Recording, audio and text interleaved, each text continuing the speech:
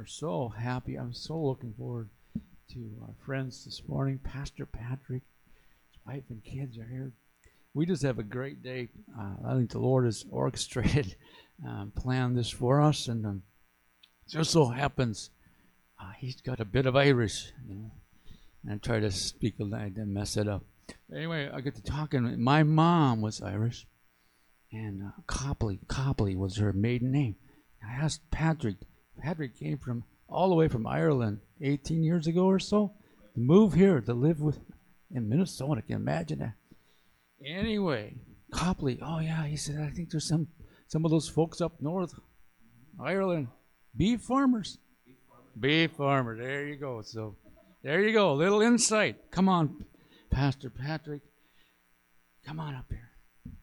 Maybe you can introduce your family. However you want to do it. It's all yours.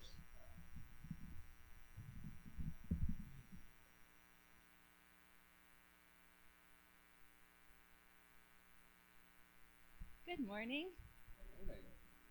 My name is Kalina Stitt, and this is my husband Patrick. Hello.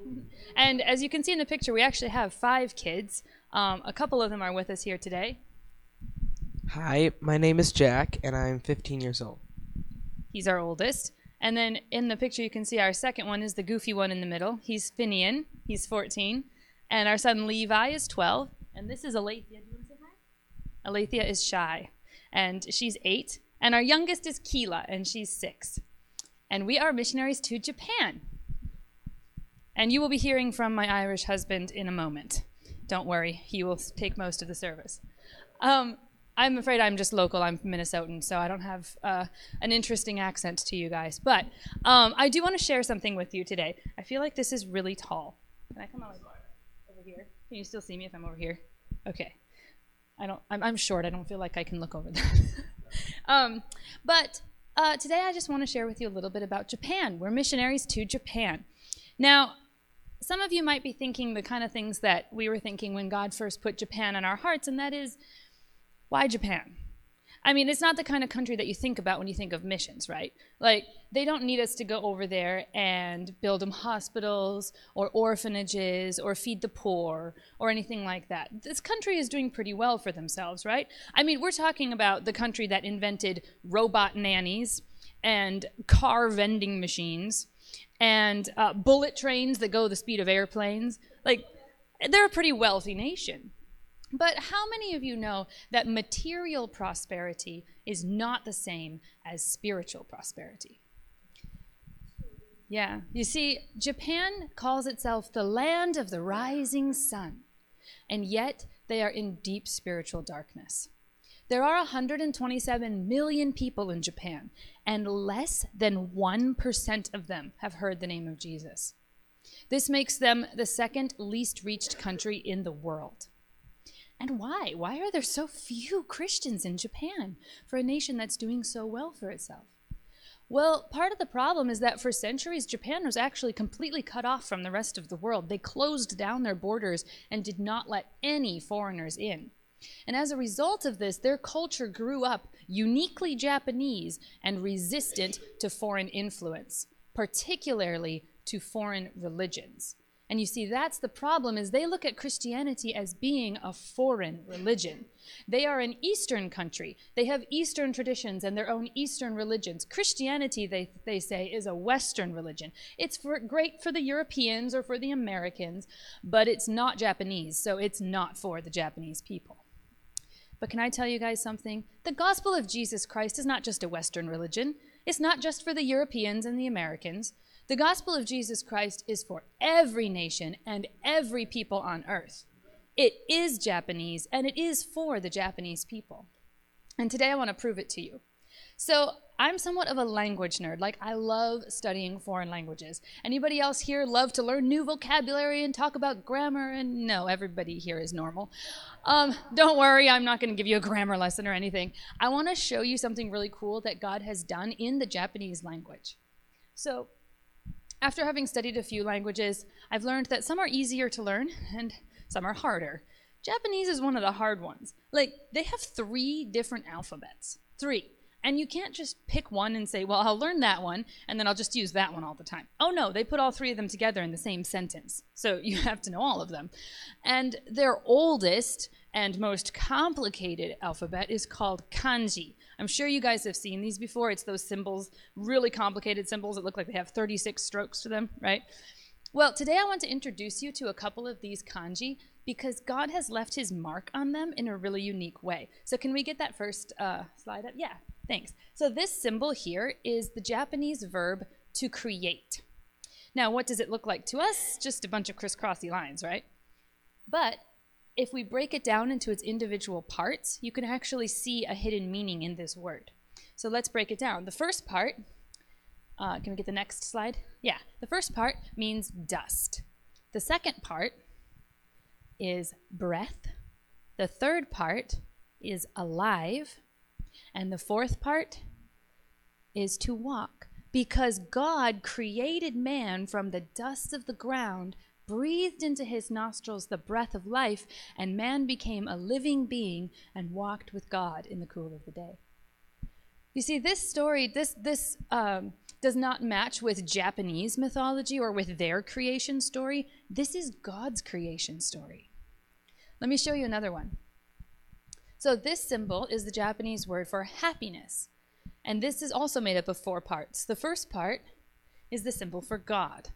The second part is one. The third part, man. And the fourth part, a garden. Their word for happiness harkens back to the time when one man was truly happy in the garden with God. Let me share one more with you. This complicated looking symbol is their word for righteousness. Now, how do you create a symbol that means righteousness? Well, these are the parts that they use. The first part is a human hand. The second part is a spear. And the third part, a lamb. Because how do we get our righteousness but by slaying the perfect lamb? You see, God has embedded his gospel message right into the most ancient, most traditional, most Japanese part of their culture, their language itself. Because he wants them to know that his salvation message is Japanese and it is for the Japanese people. This country has been a land of spiritual darkness for too long. Our family is moving to Japan to plant a church to spread the gospel in Japanese to the Japanese people so the land of the rising sun can become the land of the risen sun. Thank you. Yeah. Oh, let's give him a hand. How cool is our God, huh? That is something else. Sometimes he's just showing off a little bit with how cool he is. I love that. Praise God. Oh, glory, hallelujah. Well, I'm so honored to be here, folks. As you've heard, my name is Patrick Stitt. And, do you know, it was kind of funny because the intro, they said we can come down because it's sort of St. Patrick's Day weekend.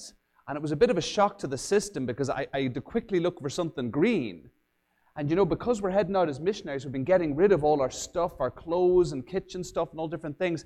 And so I was thinking, oh my goodness, I've nothing green. And I did find a pair of green and white and orange socks. And I thought, it was a good job I found them because I'll never find anything in Cross Lake that's green. Oh, how wrong I was. I could have had the complete ensemble with a beer tie and a leprechaun hat. I would have been well set if I just waited. My goodness, she's me well set up. So it's an honor to be here. I don't know, I have to do something Irish now. And then I'm a bit lost for that. So what I can do, I can sing a song or I can teach you some Gaelic. What sounds good? We'll do a song. All right.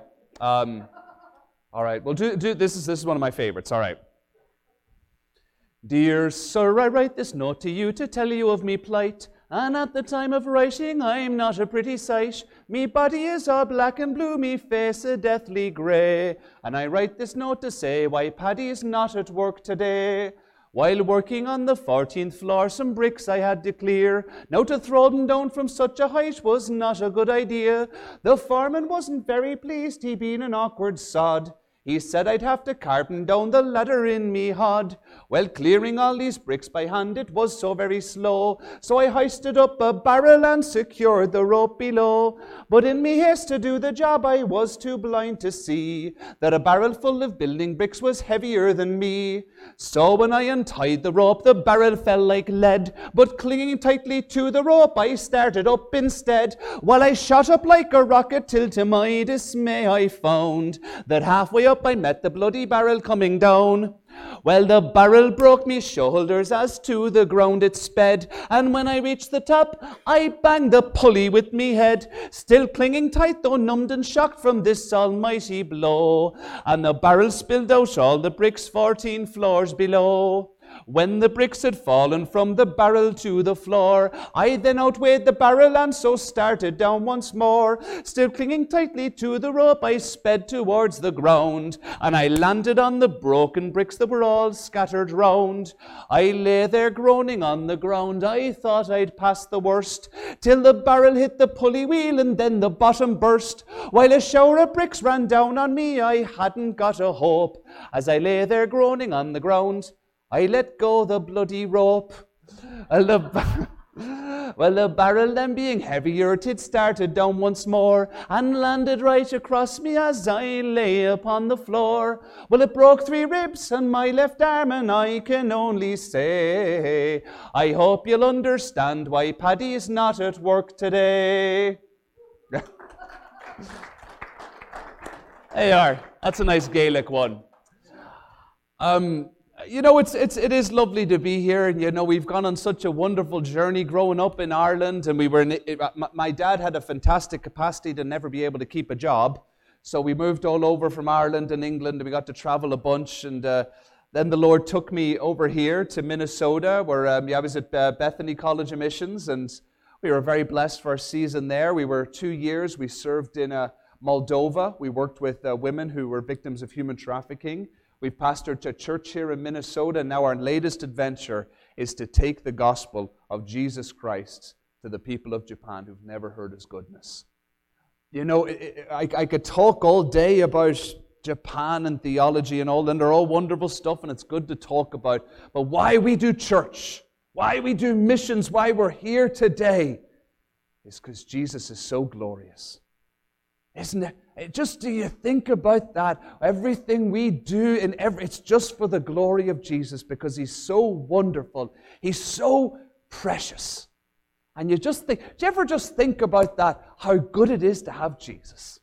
Aren't we so privileged as Christians that you just get to wake up every day and you get to know this glorious truth? God loves me. He's got a plan for me today. I've got the Spirit in my life. My sins are forgiven. I might have done this yesterday, but your mercies are new every morning, Lord. It's a new day. This is the day the Lord has made. I'm going to rejoice and be glad in it. Woo! It's so good to have Jesus in our heart, just to live every day with that goodness and that glory. Brothers and sisters, I used to not be a Christian. That sucked. Worst decision I ever made. Never doing that again. I'll tell you that. It was so dumb. But it's so good now to live in the goodness and the glory and the preciousness of our God. That's why we do it. We want to just pour out this good, glorious message to the world. Or I just want to know Him more and share Him more because He's so wonderful. You know, I just thought about how good He was. Has anyone ever had a bit of a geeky fantasy where you've thought, how cool would it be to time travel and hang out with Jesus? Anyone ever thought about that at all? No one? Okay, it's a good normal church here. I just thought about, wouldn't it be great just to jump into that DeLorean or something and, go back 2,000 years ago, and could you imagine getting out and there's Jesus Himself, and you'd be like, oh, you're so cool. You're so wonderful. I love you so much. And I would just love just a couple hours hanging out with Jesus. And I'd have so many good questions for Him. Like, oh, Lord, what's the Father like? What's heaven like? Could you please tell me every single decision I'm supposed to make for the rest of my life, please? A couple of lottery numbers would be good too. Promise I'm going to tithe. But it would be so good and so great to just be in the presence of Jesus. But what was so funny as I was processing this idea was I noticed, and you might have noticed this too in the New Testament, that the people who were in the very presence of Jesus didn't get how precious it was. Did you ever read that in the New Testament? People would be like, Jesus, that guy over there, he didn't wash his hands properly. Would you like me to go smite him? Or, Jesus, you healed that guy over there, but it's the wrong day. You need to go make him sick again. We'll come back tomorrow. You read this and you're like, really? Really? I mean, come on, people. You're standing in the presence of the Messiah here, the holy high King of heaven and all his glorious beauty, and you want to have a moan about hand washing. Really?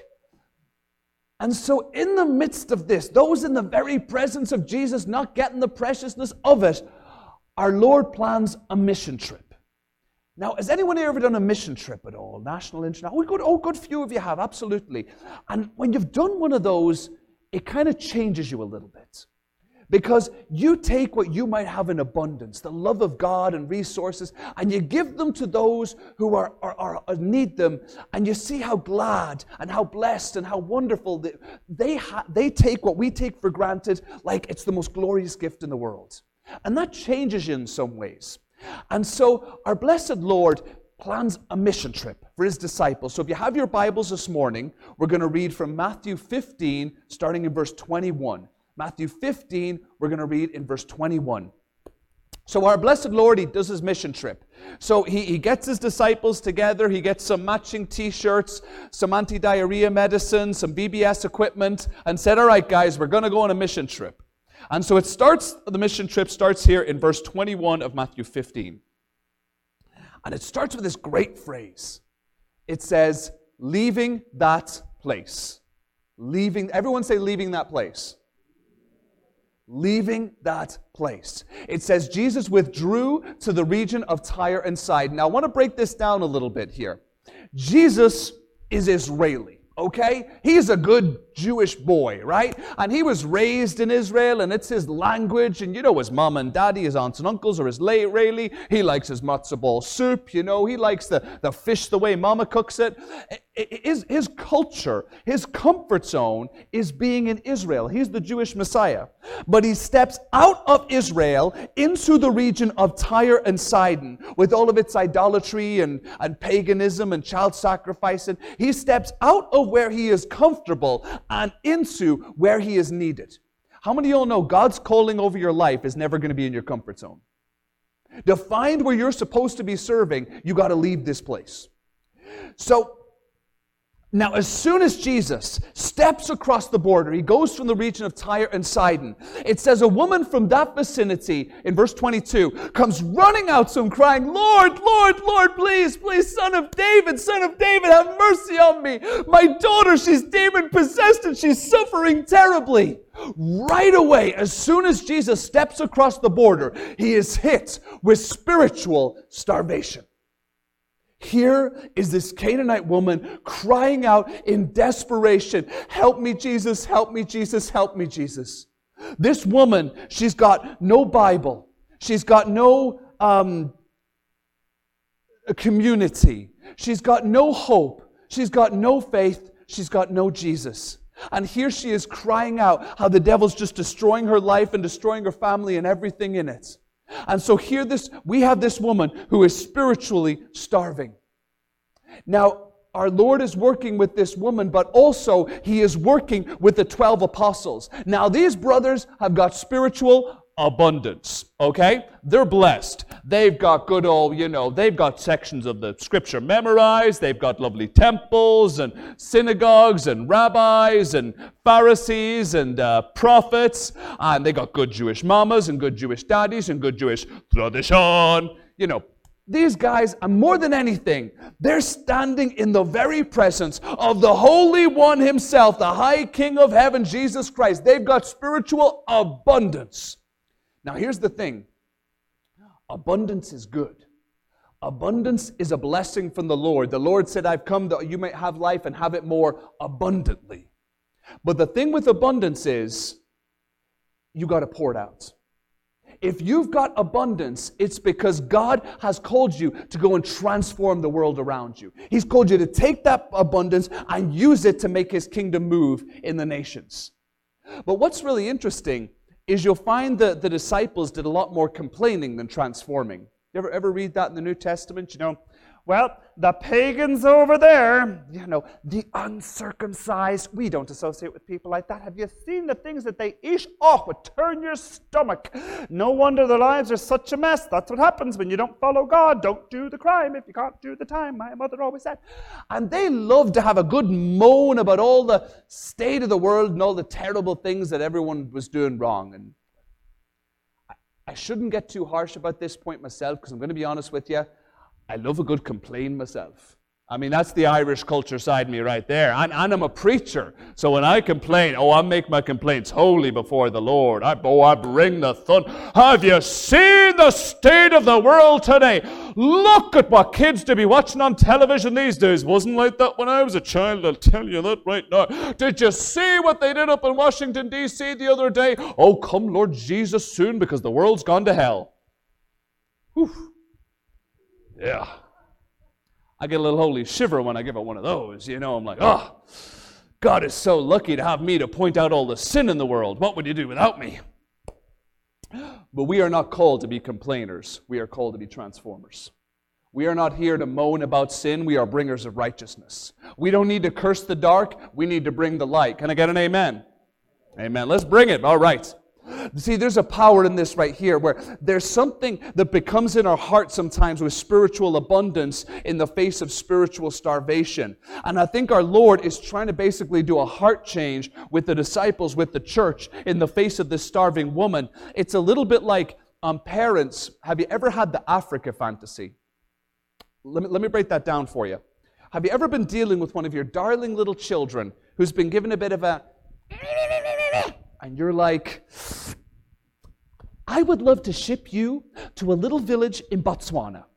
Oh, you don't like my cooking? Go to little Botswana, boy. He wasn't eating in a couple of days. Oh, you don't want to live here anymore? Really? Go to little Botswana, boy, who lives in a hut of mud and dung. Parents, we have the Botswana fantasy? Yep, a little bit. And what we mean in that moment is we're saying to our kids, you are blessed. You have abundance in a hungry world. Sacrifices have been made, so you have the things that you have. I want you to take that blessing. I want you to go out there in the world and do something about it. That's a good message. It's a powerful message. And it's one that our Lord, I think, is bringing to His disciples in this moment. So let's keep crying out. So let's set the scene again. The disciples are over here, and you've got Jesus, and the Canaanite woman's crying out, Lord, help me, Lord, help me, Lord, help me. And you think, okay, Christ is about to do something amazing. And as she's crying out, it says, Jesus did not answer a word. Jesus did not answer a word. It says that Jesus was silent. And we're back to the other verse 23 there. And I rack my brains on this. Why is Jesus silent? You know, I think it's because He was waiting for the church to move. I think He was waiting for the disciples to do something.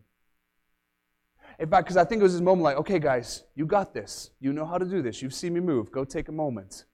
But instead what the disciples do, they have a complaint about the state of the world. Oh, Lord.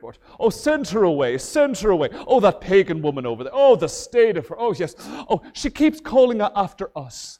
I love the disciples thought the woman was calling out after them. It's like, dude, not whatever. Okay, she didn't want some second-rate disciple, okay? She was calling out after Jesus. Sit down and shut up, Peter.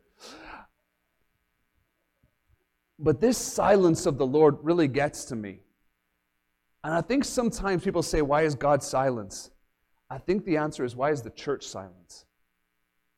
You know, there's times in my life where God has said, like, okay, I want you, go speak to that person. Go be my prayer. Go be my word. Go be my wallet. Go be my hug. And I've responded to God with, not right now. It's going to be super awkward. I'm going to say the wrong thing. I don't want to be one of those weird Christians. And yeah, I don't have much money right now. And this is probably just my flesh talking, not my spirits, because the flesh is always telling you to go evangelize. But I think fundamentally what this all comes down to is I've forgotten how precious this good news is to those who are perishing. Sometimes I forget how desperate the world is to hear the truth about the love and salvation of our God. You know, I used to be a teacher in the inner city in St. Paul, and I work with kids at kind of an interesting program. And one kid in my class, Darnell, and he was a great lad, very hard worker, very polite, from a big old family, 11 kids or something. And they lived in this tiny little 2-bedroom apartment, and they were about to get evicted. And so a ton of people said, well, this is terrible. Let's help this family. So they were trying to get money for rent, and they were trying to get landlords and charities and different groups and social workers to help this family out. And as we're working so hard and giving away all our weekends, as all this work is happening, the next Monday morning, Darnell, the little Canaanite, walked into my classroom with the biggest, ugliest tattoo all up in his forearm. Oh, brothers and sisters, I'm not against tattoos, but I'm really against big, ugly, expensive tattoos when your family doesn't have enough money for rent and food. I went Old Testament judgment on that kid. What is wrong with you? You're so stinking stupid and you're wasting all this money, and that tattoo is ugly in the first place. Now you won't be able to get a job and your family's not money to eat. You're so stupid, and I'm getting red in the face. I'm spitting nails. This kid is so stupid, and I'm yelling at him, and I say, and who never taught you about money? And who never taught you how to budget? And the sweet, gentle voice of the Holy Spirit whispered to me and said, you didn't, Patrick. You didn't teach him how to budget. Yeah, I went very New Testament mercy very quickly, brothers and sisters. Because here I was, judging a kid for not having knowledge I was called to give him. I was judging him for not having what I was called to give him. You see, when we're complaining Christians more than transforming Christians, all we're doing is judging the world for not having what we were called to give him. This is why we poured out. So as this woman in desperation for the good news is crying out, Lord, help me, Lord, help me, Lord, help me, Jesus looks to her and says, I was sent only to the lost sheep of Israel. But I love this woman's determination. I love her fire. It says she comes and she kneels down before the Lord. She gets in, she grabs hold, and she is just crying out, Lord, help me, Lord, help me. I need you, Jesus. I need you, Jesus. I need you, Jesus. And our blessed Lord looks at this woman in desperation and says, it is not right to take the children's bread and toss it to the dogs. Now that's a hard word, right? We got to double take that was our Jesus who said that. I don't know about you, brothers and sisters, but the preacher spoke to me like that, I'd be offended, right? Oh, my dog now. We're making personal comments. You're going to get nasty about it? Well, you know what? Screw you. I would be done. You ever talk to me like that? I would be so offended. I'd teach him a couple of Gaelic words. But I want to tell you something today, brothers and sisters. You can only be offended when you have abundance. Let me break that down for you a little bit. Have you ever worked for a jerk? Don't amen that. I used to work in this factory, and our job was just to get as many boxes on a pallet as we could. And they told me one way, I figured out a better way. I could get so many boxes on there. They were flush. The barcodes were all it was a feat of engineering like the pyramids, brothers and sisters. I was doing a great job. But as I'm doing my great job, the boss comes on and is like, hey, what are you doing them that way for? I told him to do it a different way. Well, if I do them a different way, we don't get as many on there. They're not as stable. You're not here to give your opinion. You're here to do what I say, so do them the right way. Fine, I'll do them the wrong way. And as I'm doing the boxes the wrong way, I start to have the quitting fantasy. Now, you all know the quitting fantasy. One day, I'll quit your stupid factory with your stupid boxes. And then your factory will close down. You'll be like, oh, we shouldn't have fired Patrick. Yeah, well, screw you, losers. Too late now. You know, we've all been there. But here's the thing. I didn't quit my job that day because I didn't have another job to go to. I didn't have the abundance necessary to be offended, so I shut my mouth and I went back to work. You see, you can only be offended when you've got some options. I'm going to break this down a little bit. I think that's why in America we've become a very offended people, right? Because we got so much stuff. We can afford to be offended about everything. Y'all know that person's like, I'm boycotting that can of beans. I'm boycotting that TV show. Really? There's like 30 varieties of beans on that shelf, and you got 200 channels at home. That's not even a boycott. That's not a thing. That's just a preference, okay? You can afford that pretty easy. And I'm a little tough here for a second. Christians can be the worst at this. We really can. And I'm going to speak into this here. And pastors know, we have lost so many pastors in this season because of people getting offended about the stupidest things. We're hearing it all the time. Like people say, I can't believe the pastor makes me wear a mask. I can't believe he doesn't make me wear a mask. I can't believe he doesn't bow down and worship my political party. I can't believe he painted the bathrooms a color that I don't like. Right? Yeah, it's nice being a visiting preacher. You can get away with a little more. But this blows my mind. Christians getting offended about the stupidest things in this world. When did we give up the words of eternal life for a lie? When did we forget that we have the greatest news in the entire world? That's the thing that matters and brings us together. But we get so, and part of it is, I think it's because we got a lot of churches. Have you noticed that? Minnesota, we got plenty of buildings. Minnesota is over-churched but under-reached. We got a whole lot of Christian communities and Christian bumper stickers and Christian radio stations and Christian stuff. But we don't have a lot of Christians who are leaving their place and pouring out this precious, glorious gospel to those that are perishing. And we get confused with that. Because economic theory tells us if there's a lot of something, if there's a big old pile of something, it's not worth much. But if something is rare, it must be worth a lot. And so sometimes we think, well, we got a whole lot of churches, so maybe the gospel is of very little value.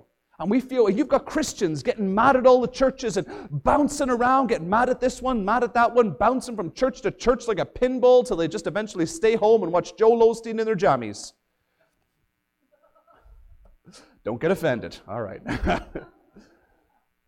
It might have happened to you. Have you ever gone out for dinner with somebody and they've ordered a big old plate of oysters?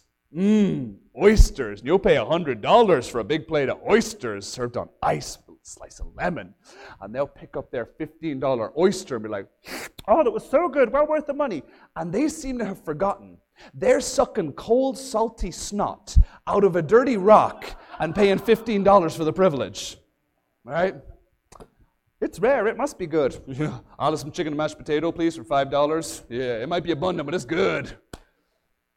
If you take away anything I say today, take away this. Let's not confuse the abundance of churches with the preciousness of the gospel.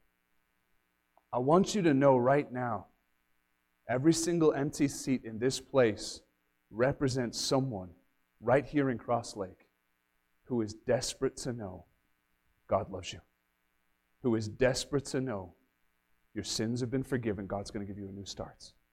Desperate to know the Holy Spirit is going to heal your body, mind, and soul. Every occupied seat in here is God's answer to that. That's tough. But can I prophesy for a minute? We're entering into a season of revival. That was worth an amen right there. We're entering into a season of revival. Amen. It's coming. But can I tell you what I think is happening? I think we're going to see revival like we've never seen before. Because in the past, we've had celebrity revivals. You could point to a Billy Graham or a John Wesley or a Semple McPherson filling up a stadium. But I think the next revival is going to happen in coffee shops. It's going to happen in living rooms. It's going to happen in car rides. It's going to be relationship revival, where simple Christians are going to just be friends with one another. And do you know how we're going to preach? We're going to listen. We're going to listen to people, hear what's happening in their heart. And you don't have to know everything, but you can just say, I'm sorry for what you're going through, and I don't have all the answers. But can I tell you what Jesus did for me? We're going to overcome by the blood of the Lamb and the word of our testimony. That's evangelism. I don't know everything, but can I pray for you? Oh, that's evangelism. Fervent and effectual prayers availeth much. Hey, can I watch your kids for a couple hours so you can get a bit of rest? And I'm going to pick you up later and bring you to church. Pastor's going to speak on something that's really going to bless you. They're going to know we're Christians by our love. That's evangelism. The next wave of evangelism will be evangelism through relationship. How many is sick of celebrity culture? Yeah, amen. But how many are crying out for life-giving, authentic relationships? That's the new wave of evangelism. People are hungry for it. You know, brothers and sisters, this Canaanite woman, she could have been so offended. I'll screw you and your disciples. I'm out of here and I'm never coming back. I'm going back to idolatry. But if I leave, where else am I going to go? Because I've tried worshiping idols, I've tried sacrificing, I've tried every stupid thing under the sun, and still the devil is destroying my family.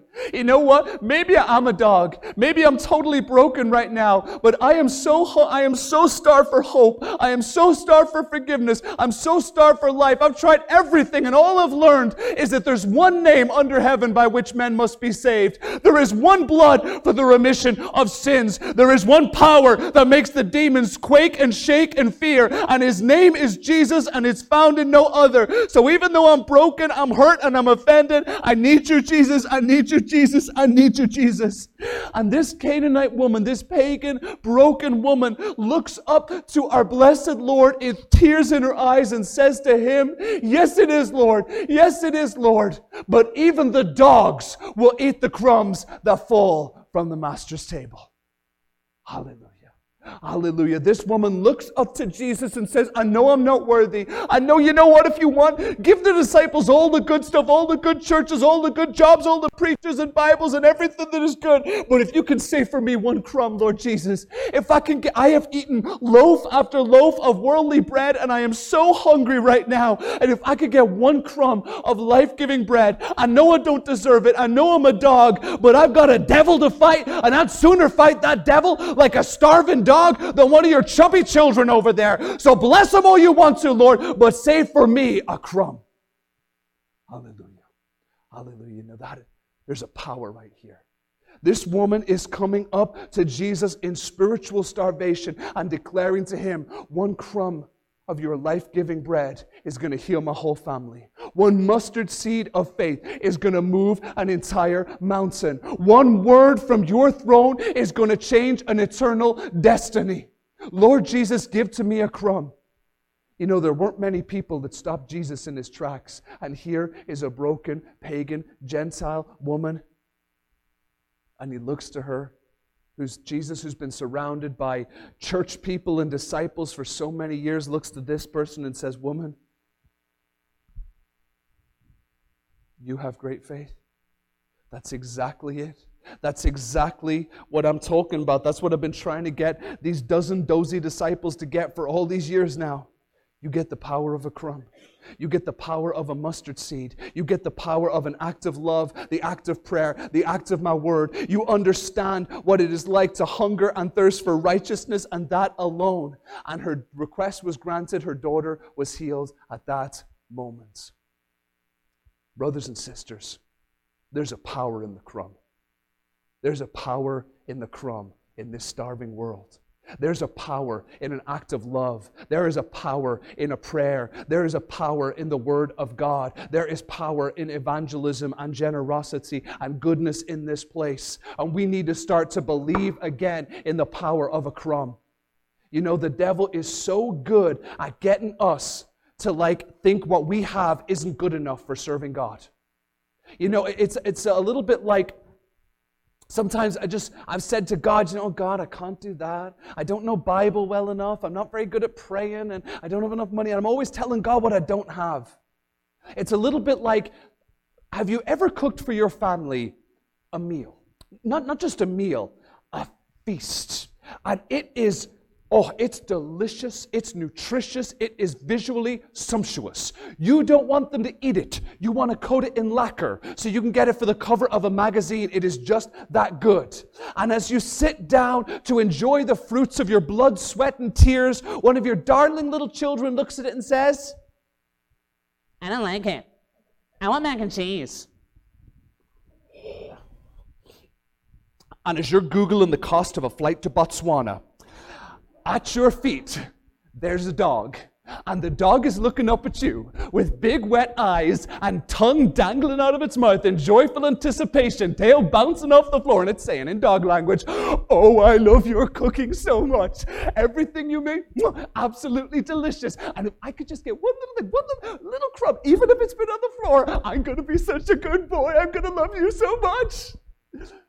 You see, sometimes we can see God more clearly as a dog on the floor than a child at the table. Because I've been that kid who God has put before me a table of spiritual blessings and power, and I've said to God, "Why didn't you give me this one?" What if the church for one generation says, "You know what? Maybe I don't have a lot of Bible knowledge, but I can sing. Can I use it for your glory? I'm not much of a preacher, but I'm a great teacher. Can I use it for your glory? I don't often have the right words, but I'm a really good friend. Can I use it for your glory? I don't have a lot of time, but I got some money. Can I use it for your glory? Lord God, I'm not good with words, but I'm good with my hands. Can I use it for your glory?" And the whole church for a generation believed in the power of a crumb, the power of a word, and a gift and a prayer and an offering. We would see revival like we've never seen before. There is a glory and a power in the crumb. We're missionaries to Japan. We got an Osaka picture up there, and we wanted to let you guys know we are going to be planting the first church in Japan in 30 years. 30 years since they've had a new church. This is Osaka. It's a lot like Cross Lake. You right now are looking at the highest concentration of unreached people on planet Earth. 20 million people, 0 Assembly of God missionaries. There's some other denominations, but we estimate for every evangelical church or missionary, there are nearly 750,000 people each who have never heard the good news of Jesus Christ. One group has got to reach 750,000 people. But can I tell you what's such wonderful news? The people of Japan are so hungry for the good news of Jesus Christ. All we have to do is pour it out. They're going through a season. They have the highest suicide rate in the world, particularly among children. Since COVID, it's gone up about 70%, 70. I could preach a whole sermon on that because it's to do with idolatry and spiritual oppression. I don't want to spend my time preaching on sin. I want to spend my time preaching on God's glory. Because we've got this opportunity in a season where the people are broken and crying out for Jesus. We get to pour it out. Now, I want to tell you, I have the funnest job in the entire world because I get to share the good news of the gospel with people who know nothing. Oh, it's so fun. We were there Christmas time. And, the Japanese, they have Christmas, Christmasu. They have Santa Claus. They have trees.